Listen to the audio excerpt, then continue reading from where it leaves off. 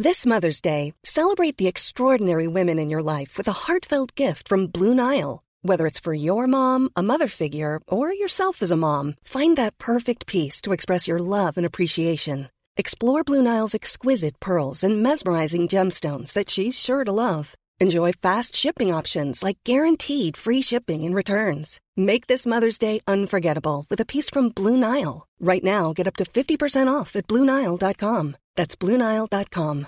When you make decisions for your company, you look for the no-brainers. And if you have a lot of mailing to do, Stamps.com is the ultimate no-brainer. It streamlines your processes to make your business more efficient, which makes you less busy. Mail checks, invoices, legal documents, and everything you need to keep your business running with Stamps.com. Seamlessly connect with every major marketplace and shopping cart. Schedule package pickups and see your cheapest and fastest shipping options from different carriers. With rates up to 89% off USPS and UPS rates. And with the Stamps.com mobile app, you can take care of mailing and shipping wherever you are. Make the same no-brainer decision as over 1 million other businesses with Stamps.com. Sign up with code PROGRAM for a 4-week trial, plus free postage and a free digital scale. No long-term commitments or contracts. That's Stamps.com. Code PROGRAM. The biggest breaking news stories and outspoken opinion. The Breakfast Briefing with Julia Hartley-Brewer on Talk Radio. Well, good morning to you. Thank you very much indeed for your company. Very much appreciate you joining me. Lots to talk about today. Another beautiful, sweltering hot day today. I think the heat is definitely on the government to release us from stage 4, step 4 of the roadmap. The pressure is really on from a lot of the backbench MPs. Although, of course, we've got, as far as I can tell, virtually every medic saying, oh, it's all too dangerous, all too dangerous. Even though, of course, we are seeing a clear break in the link between cases going up and deaths going up. And we also know the people who are getting hospitalised are largely younger people, and the older people getting hospitalised who are at risk of dying of COVID.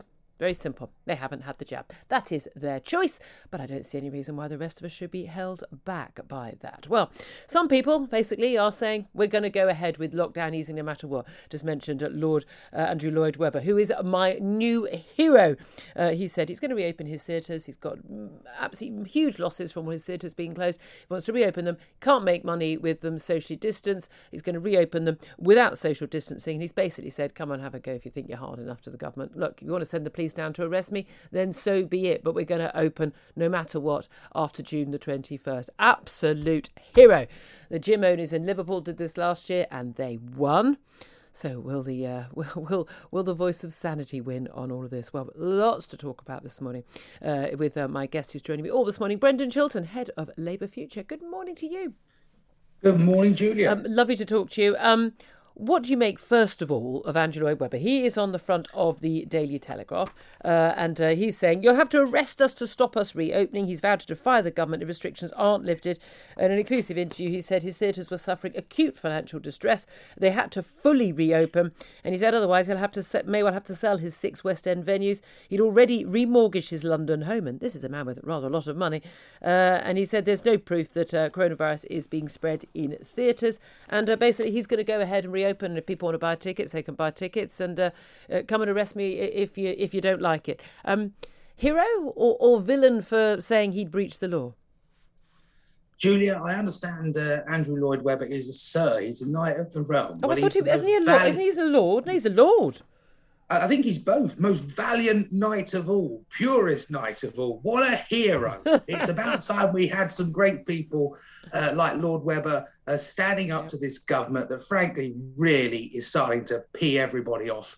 If Lord Webber opens his theatres, I will buy a ticket. Oh, 100%. I think you should as well. I don't want to see it. I don't want to see any particular shows he's got on, but I'll buy a ticket on principle. Oh yeah, I mean, don't get me wrong, I probably wouldn't go to one of his shows normally, but I'll go to be arrested with him. I think this is brilliant. Are we encouraging people to break the law here? Because we're going back to the Liverpool gym owners last summer, and we were instrumental in publicising what they were doing last year. And my view was, they think, look, there is no evidence for us having to be, staying shut. We can't make money, and they basically said, yeah, well, okay, you'll fine us for being open. Fine, then we'll pay the fines. Now, I mean, if people are willing to take the consequences, and people were basically crowdfunding to help them with the legal fight, then that's their choice, isn't it?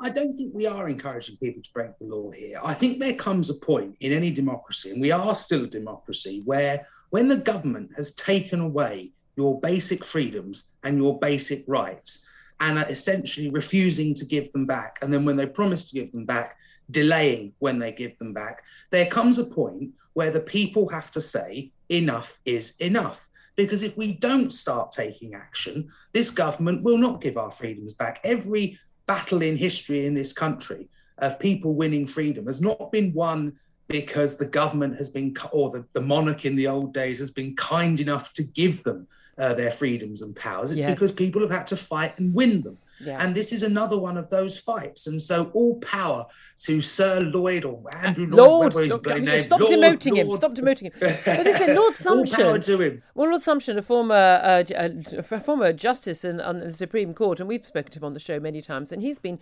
again, a valiant fighter for our freedoms. And he said, there does come a time, he said, if the law is immoral, that you shouldn't have to obey the law, but that's a moral choice that people will make, and people will have to live with the consequences of that. So look, I have to be really clear here. I am not telling people to break the law here. However, I do cheer on somebody who's saying, if I do break the law, I will live with the consequences of that, and I will take the government on.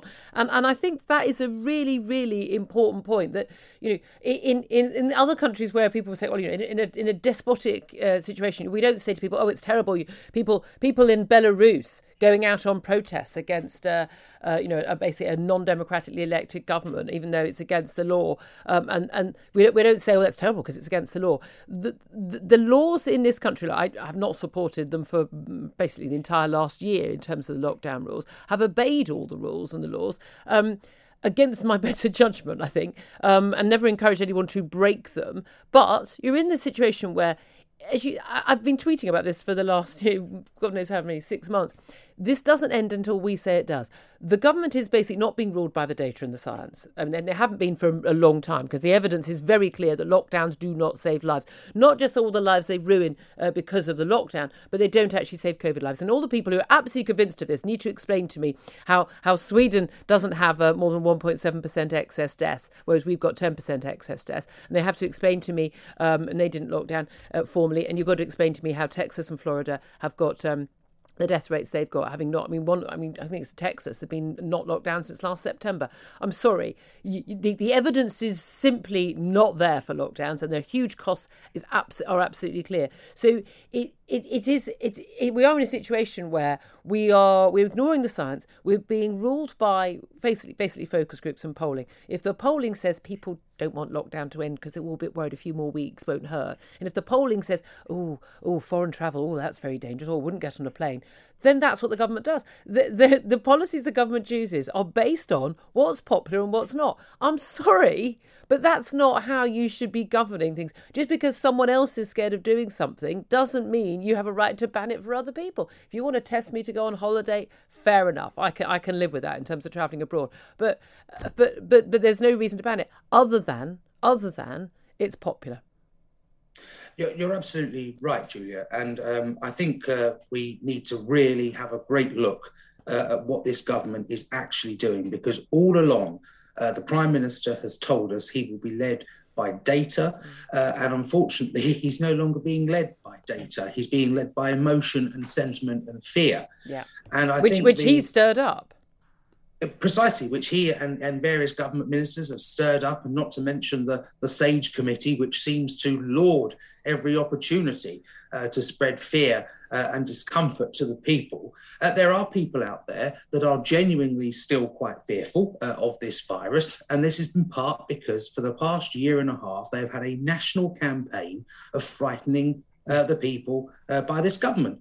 And it's about time the government said to people, the vaccination that we're rolling out works. Otherwise, why are we rolling it out? Yep. Secondly, we need to go back to data and not dates. And thirdly, jumping back to your point on Lord Webber, I don't think it is necessarily disobeying the law. It's protest.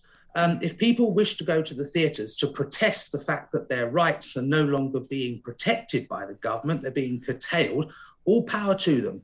And I was a student once. I went on many protest marches against various governments. Never won anything, mind, but, did it anyway.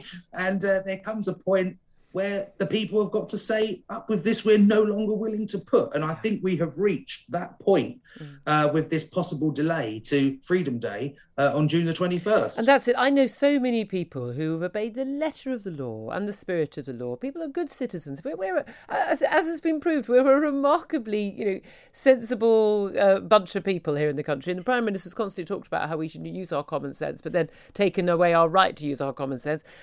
But to a man and a woman, and I'm including, people in their 70s who've been, absolute sticklers, barely seen any family for the last year, who've said, no, 21st of June, that's it then.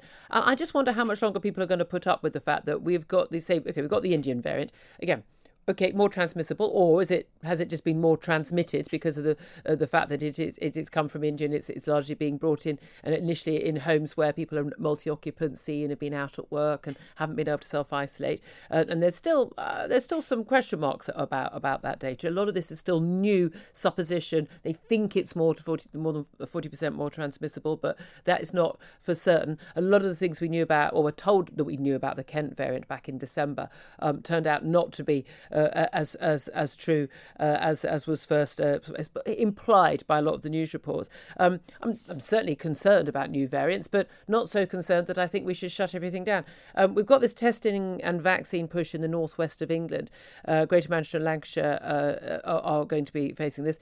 Big press conference from Andy Burnham, the Greater Manchester Mayor, yesterday, making it very clear, look, these are not... There's a big push to get more vaccines in people's arms, more testing so people can isolate, but making it very clear the guidance to not travel, to meet people outside, not inside. These are not new rules. This is not a local lockdown, not a tier system. This is just advice with less than a week to go before the government's due to announce the decision on whether or not we're going to reopen on the 21st. Do you think it's the right move to give this guidance for this area? And do you think that we should actually just be focusing the vaccine drive in the areas where we are seeing these upticks, when there are parts of London as well, but they are very specific places that are having these upticks. A lot of them have had lots of the same problems all the way along, and largely it's down to particular groups, particular neighbourhoods, which are not getting the vaccine. And yet it threatens the whole country, all 67 million of us, from having all our freedoms back. I think there is a case to be made. However, I think there is a big concern to the local economies of those areas. If the government issues advice telling people not to go to certain areas of the country, that's obviously going to have a terrible effect on local businesses, local retail, etc., after a year of being locked down. Now, if there are certain communities or certain individuals that don't want to have the vaccine, or for whatever reason refuse to have the vaccine, I don't think that should prohibit the rest of us, including people in the communities where there might be a concentration of those anti-vaxxers, from getting on with their lives. In the medieval period, we used to have, sort of towns, or plague towns, where people were told, don't go through there, it's a plague town. And that's essentially what the government's doing now with this advice to certain areas. I would say to the Mayor of Manchester, who I think is a great guy, really great guy. I have to say, I think Andy Burnham's had a very good pandemic. He has indeed, and I'd like to see him playing a greater role in the Labour Party in the future. I think he should be saying to the government, yes, invest more time in getting the local community here vaccinated, but if there are people that will not have the vaccine, do not shut my local economy down, let it be held to ransom by a few anti-vaxxers. Yeah, absolutely. But again, let's be clear. When white people don't get the jab, they're called anti-vaxxers. When it's various, and it's not all, it's specific ethnic minority groups which are not getting the jab on a very wide scale, then those derogatory terms are not used against them. Then it's about people not being involved in society, not having trust in medics and not having trust in the police. Lots of excuses are made, but only for ethnic minorities, not for white. White people are just castigated as foolish and evil and wrong and anti-vax. It's different rules.